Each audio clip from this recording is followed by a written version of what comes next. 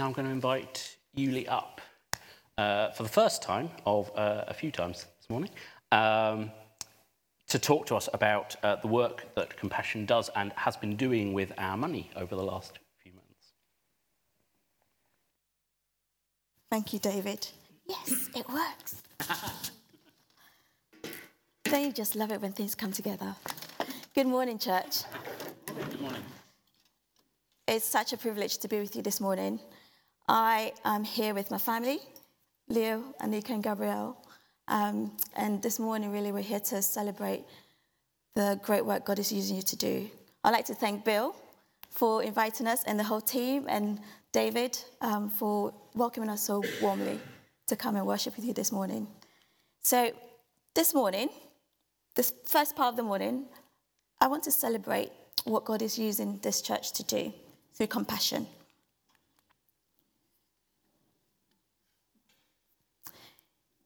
Over the past, since you started your sponsorship, you have sponsored 15 children, and we're here to celebrate those lives. And I want to thank you for your commitment, for your support for these children. Now, the children include Thomas, who is sponsored by the youth. We will talk to them later on. But it's such a great thing that you're doing, because your commitment and your sponsorship is helping these children's lives to be transformed. At the moment, you are sponsoring in one location.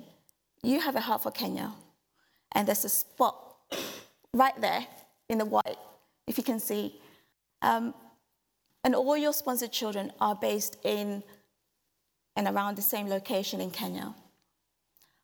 I recently had the opportunity to visit Kenya, so I can really resonate with that country this morning as I share with you. Your sponsorship to these children not only help them individually, but you're helping their families and their communities at wide. And I really want to celebrate what God is using you to do.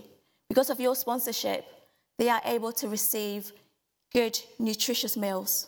They are able to receive the Word of God through the local church, but also they're able to come into a community and be loved and cared for by people who care for them.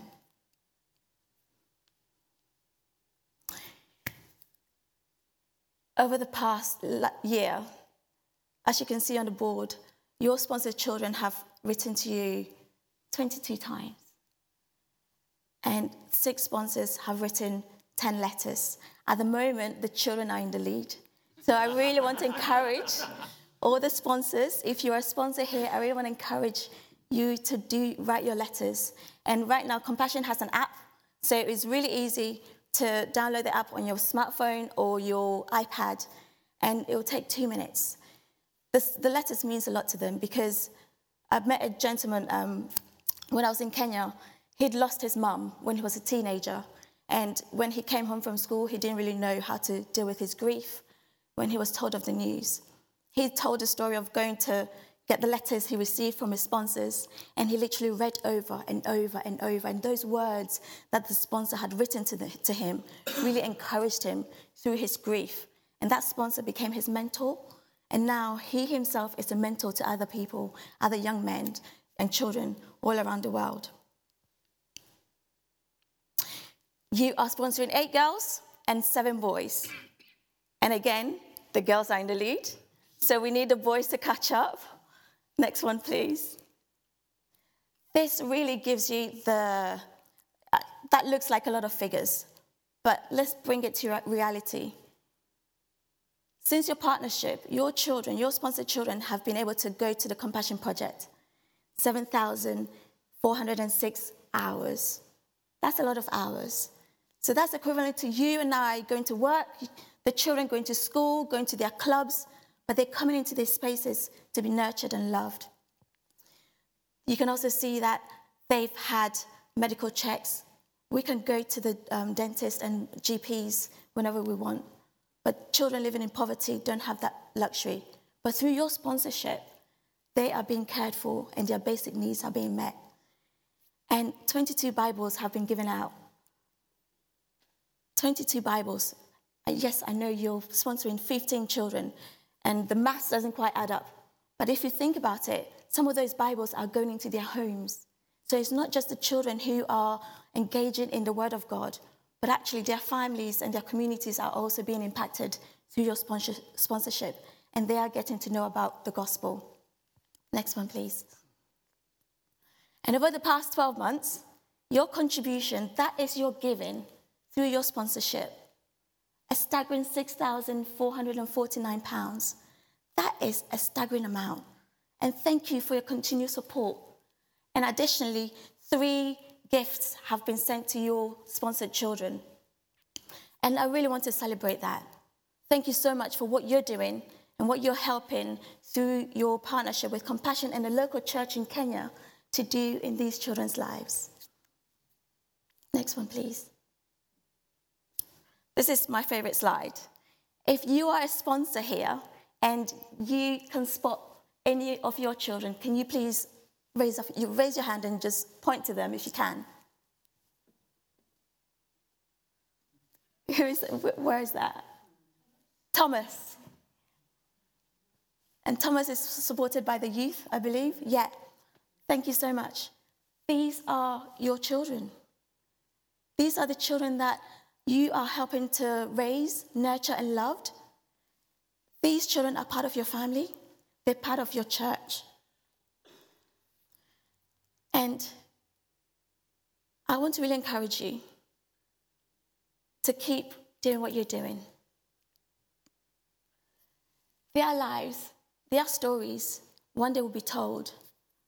And your names, those sponsors who are supporting them, are going to be part of that legacy. I really want to encourage you, and I really want to celebrate what God is using you to do today. Through compassion, through your love, through your giving to these children. One day they're going to grow up to be men and women of stature, women who are fearful of the Lord, men and women who are going to be game changers and world changers. So thank you so much. And I want to celebrate you today. You are making a huge difference. Thank you.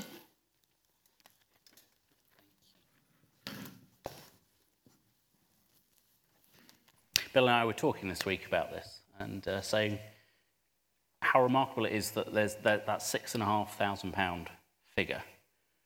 And we do our annual reports and kind of our finances, and we look at the giving the church is doing there, and this is on top of that.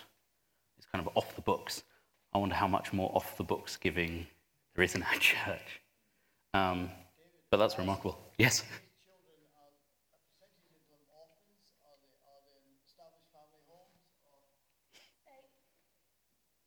Will have a different background. Some of them will be orphans, and some of them will be in one-parent family.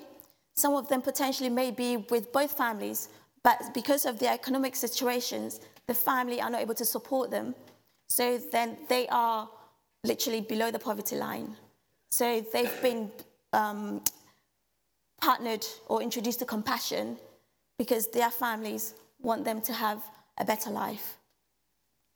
The reading today is from John chapter 6, 1 to 14, and can be found on page 1010 in the church Bibles. Okay, Jesus feeds the 5,000. Sometime after this, Jesus crossed to the far shore of the Sea of Galilee, that is, the Sea of Tiberias, and a great crowd of people followed him because they saw the miraculous signs he had performed on the sick. Then Jesus went up on the hillside and sat down with his disciples. The Jewish Passover feast was near.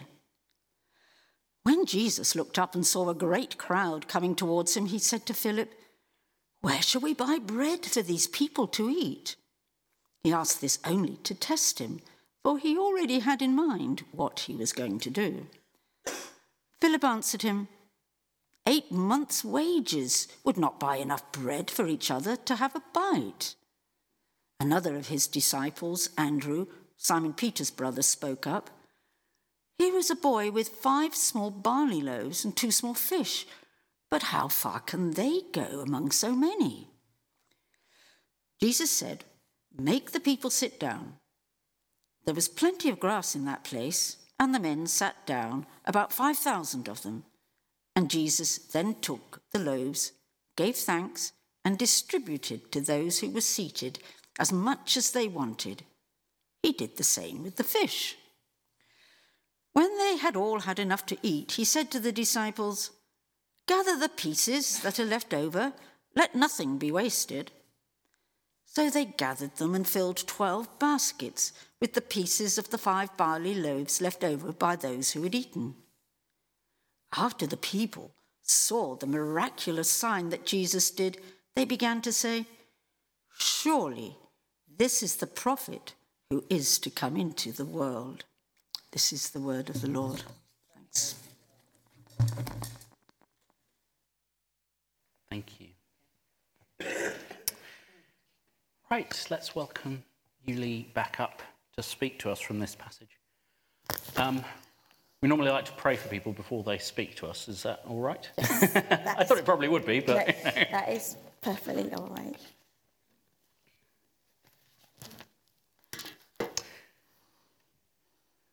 Lord God, we thank you for Yuli and welcome her to our church.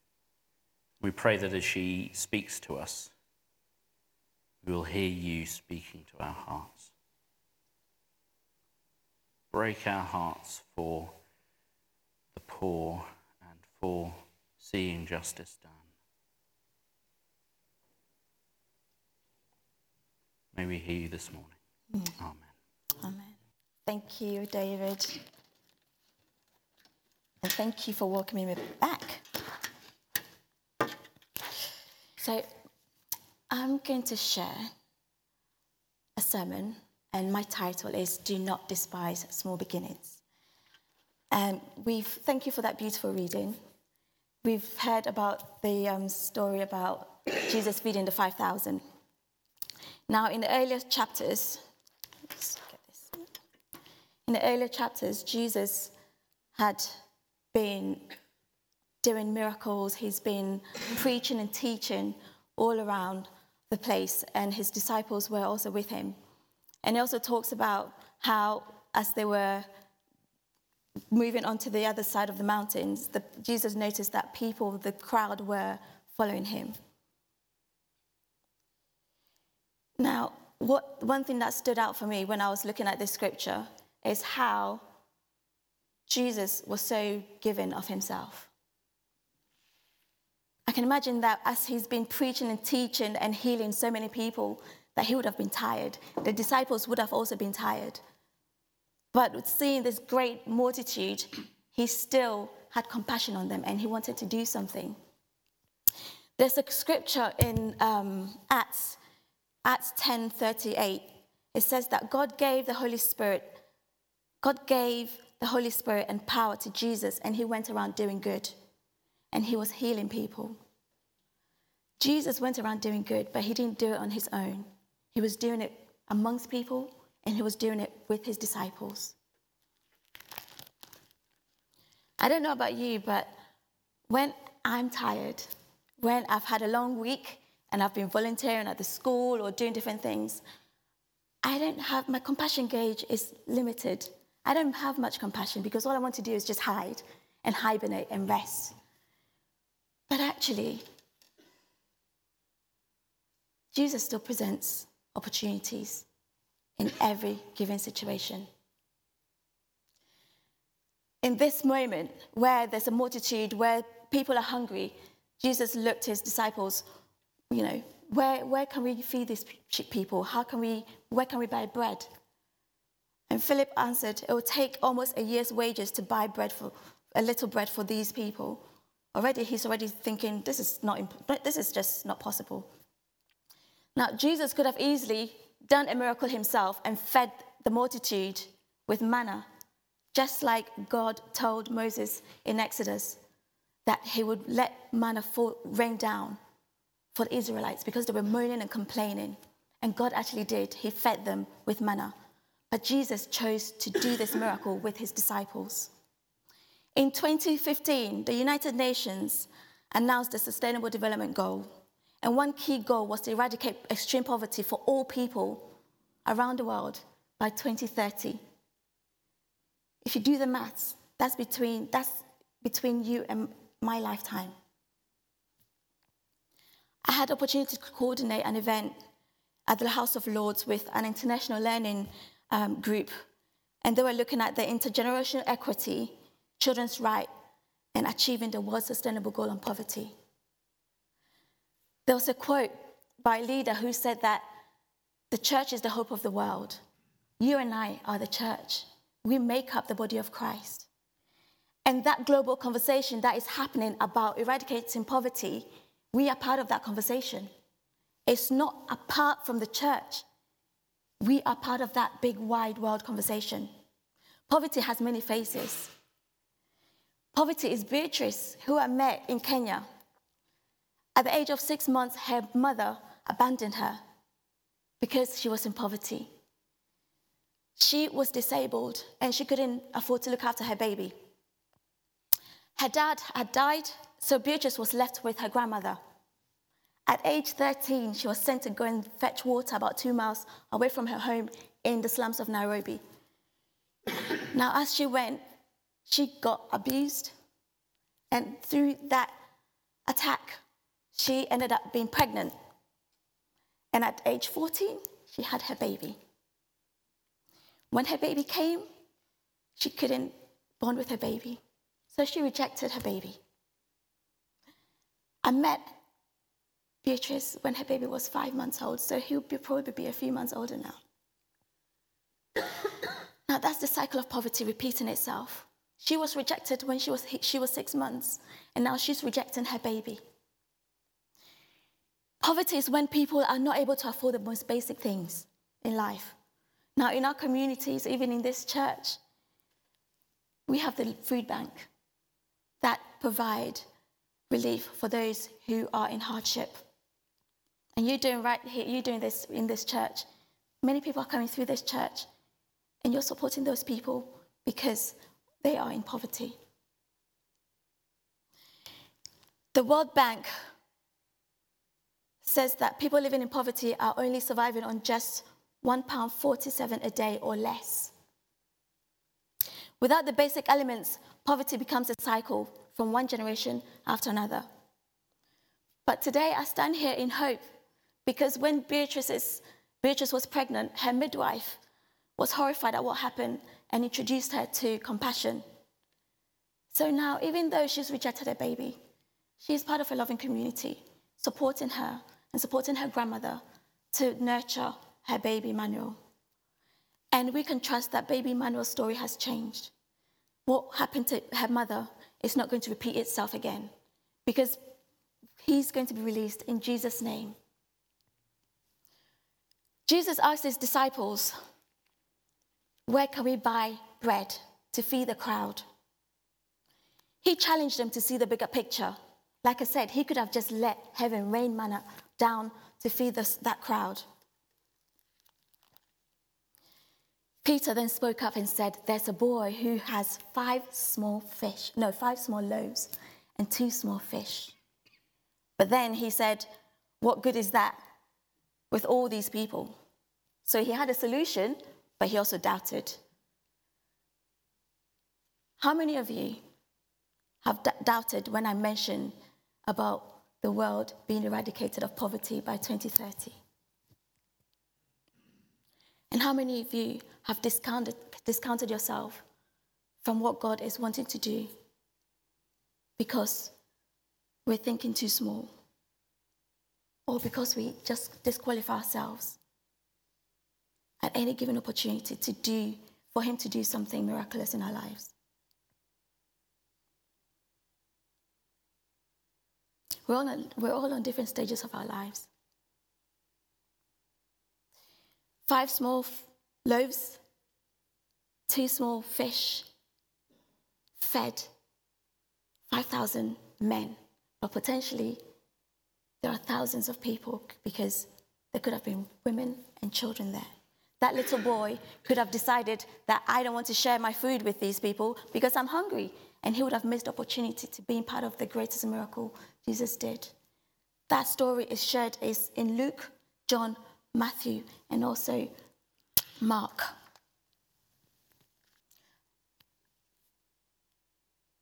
I would like to show you a story of Richmond.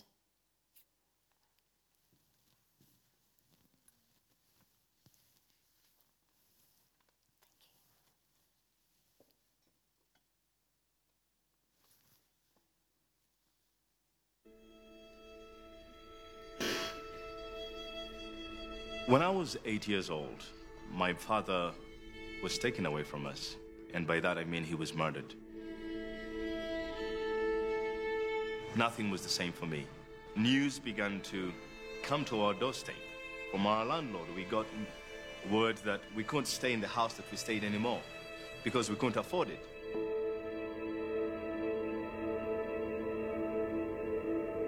My mother had no job. My father was the only breadwinner. We moved from where we stayed to a place called Naguru Kasenke, which is one of Uganda's largest slums. And then I was introduced to our new home, which was a 12 by 12 room. I looked up on the roof. It was a tin roof that had holes in it. I've been to places where when it rains, people are happy. They get excited. But for me, growing up, whenever it rained, that was the night that we would stay standing. Get little buckets, place just where the holes in the roof are, and wait until morning. A reality hit me that day. This was life.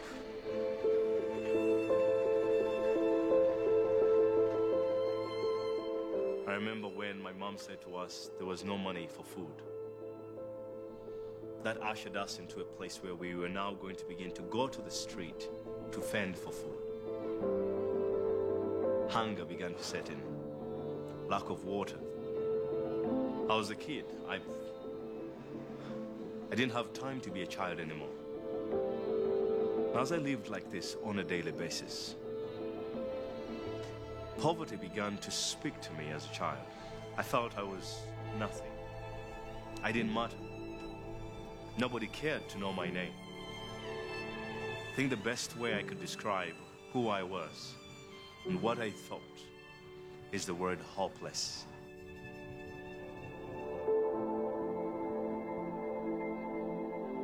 My mother, in tears, approached one of her friends just to share with her friend, and her friend shared with her about Compassion. Compassion staff members immediately came to our home. I remember them coming with just files to get details of who we were, what our story was. I got the news that a young lady, Heather, she was 15 years old, a teenager. She had decided to sponsor me. I cannot find the words to describe the joy that filled our home when we got the news. Richmond, you've got a sponsor, which means you can now go back to school. It means food will be given to us because of you. I began to walk into that reality that ushered in me an opportunity to rekindle this hope that was taken away. Heather began to write to me. To hear words like, Richmond, I love you. Richmond, I'm praying for you. They began to bring healing into places that were destroyed by voices and poverty and my self-image. I remember my day, June the 3rd, 1996. I walked forward to accept the Lord Jesus in my heart. I began to feel, wow, I have been released from poverty. I have been released. God began to continue to grow the leadership within me. And then I felt fully called to pursue pastoral ministry. I began the Pastors Discipleship Network, a ministry that exists to train and equip pastors. And I spend a lot of my life training and equipping pastors in the Word of God. Looking back into my life and thinking where I am right now and what I am doing, I don't think any of this would have been possible without compassion. Compassion works. Everything that was placed within the program has helped build me to who I am right now. Poverty is not just the lack of money, the lack of material, food, and water. Poverty is in. It's deep. I credit a lot of how I feel now about myself to those letters that I received from my sponsor. My name is Richmond Wandera, and I was released from poverty in Jesus' name.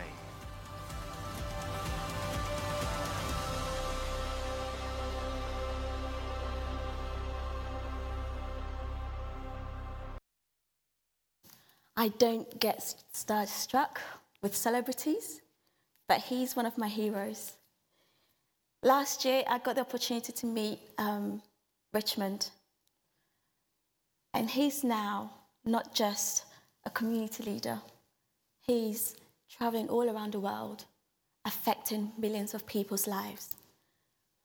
But he's also, can I have the picture with Richmond, please? But he's also part of our Compassion executive team at Compassion UK. That's Richmond there. And the lady in the grey top with the number 88, that's his beautiful wife. And they've got a family now. That's Heather. Heather chose to sponsor Richmond. And from that one sponsorship, from that one yes, from that one act of compassion, his life was changed, but not just that life. There's a ripple effect that is going around the world.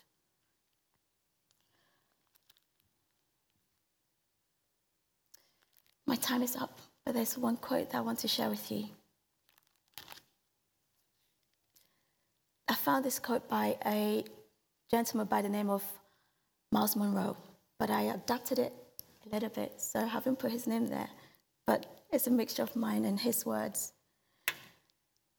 And he says that, and I say that, the kingdom is the love of God prevailing in our homes, in our communities, in politics, in business, in government, in media, in school, in churches, around the world. It is all the impact of the laws of God creating a social environment where the strong help the weak, where those who have give to those who don't. It's a society and a culture where relationships are built on love. Compassion is passionate about working in partnership with the local church because we understand that the church has a mandate to share the love of God to the world, to bring kingdom on earth as it is in heaven, and to make disciples of all nations. Imagine the eternal hope that is forged when a child who has only known poverty, neglect, disease, all these things caused by the disadvantages of poverty, are introduced to the love of Christ. Now, this church is incredible. Hearing Ian's story, little beginnings, equals to this beautiful church community. And there's more God wants to do. For the 15 lives that you're helping to transform, I really want to thank you. From myself, my family, and Compassion, we are so grateful for your support. And believe me, those children are incredibly grateful as well. And today I want to challenge you to commit yourself to God's hands and ask him, what is it that you're asking me to do? Maybe God is asking you to pray. Maybe God is asking you to volunteer in the church. Maybe God is asking you to show compassion to a neighbor. Maybe God is asking you to release a child out of poverty. But I want to commit that to you, that you'll honestly speak to the Lord in your heart. Thank you for the incredible difference you're making as a church, as a people. You're making a huge difference in the kingdom. I have 7 children with me today who are looking for their sponsor. And if you feel that God is laying on your heart to release them out of poverty, please do come and find out about them during the coffee break. Do you mind if I pray? Father God, we thank you so much for today. Thank you, Father God, for the freedom to come together and worship you. We thank you, Lord Father God, for your gifts, for the talents, for your provision, Lord Father God, that you've blessed us with. Thank you, Lord Father God, that you call us to walk in partnership with you, to do good, and to show compassion to the world. Lord, we ask that your kingdom will come on earth as it is in heaven. In Jesus' name, amen.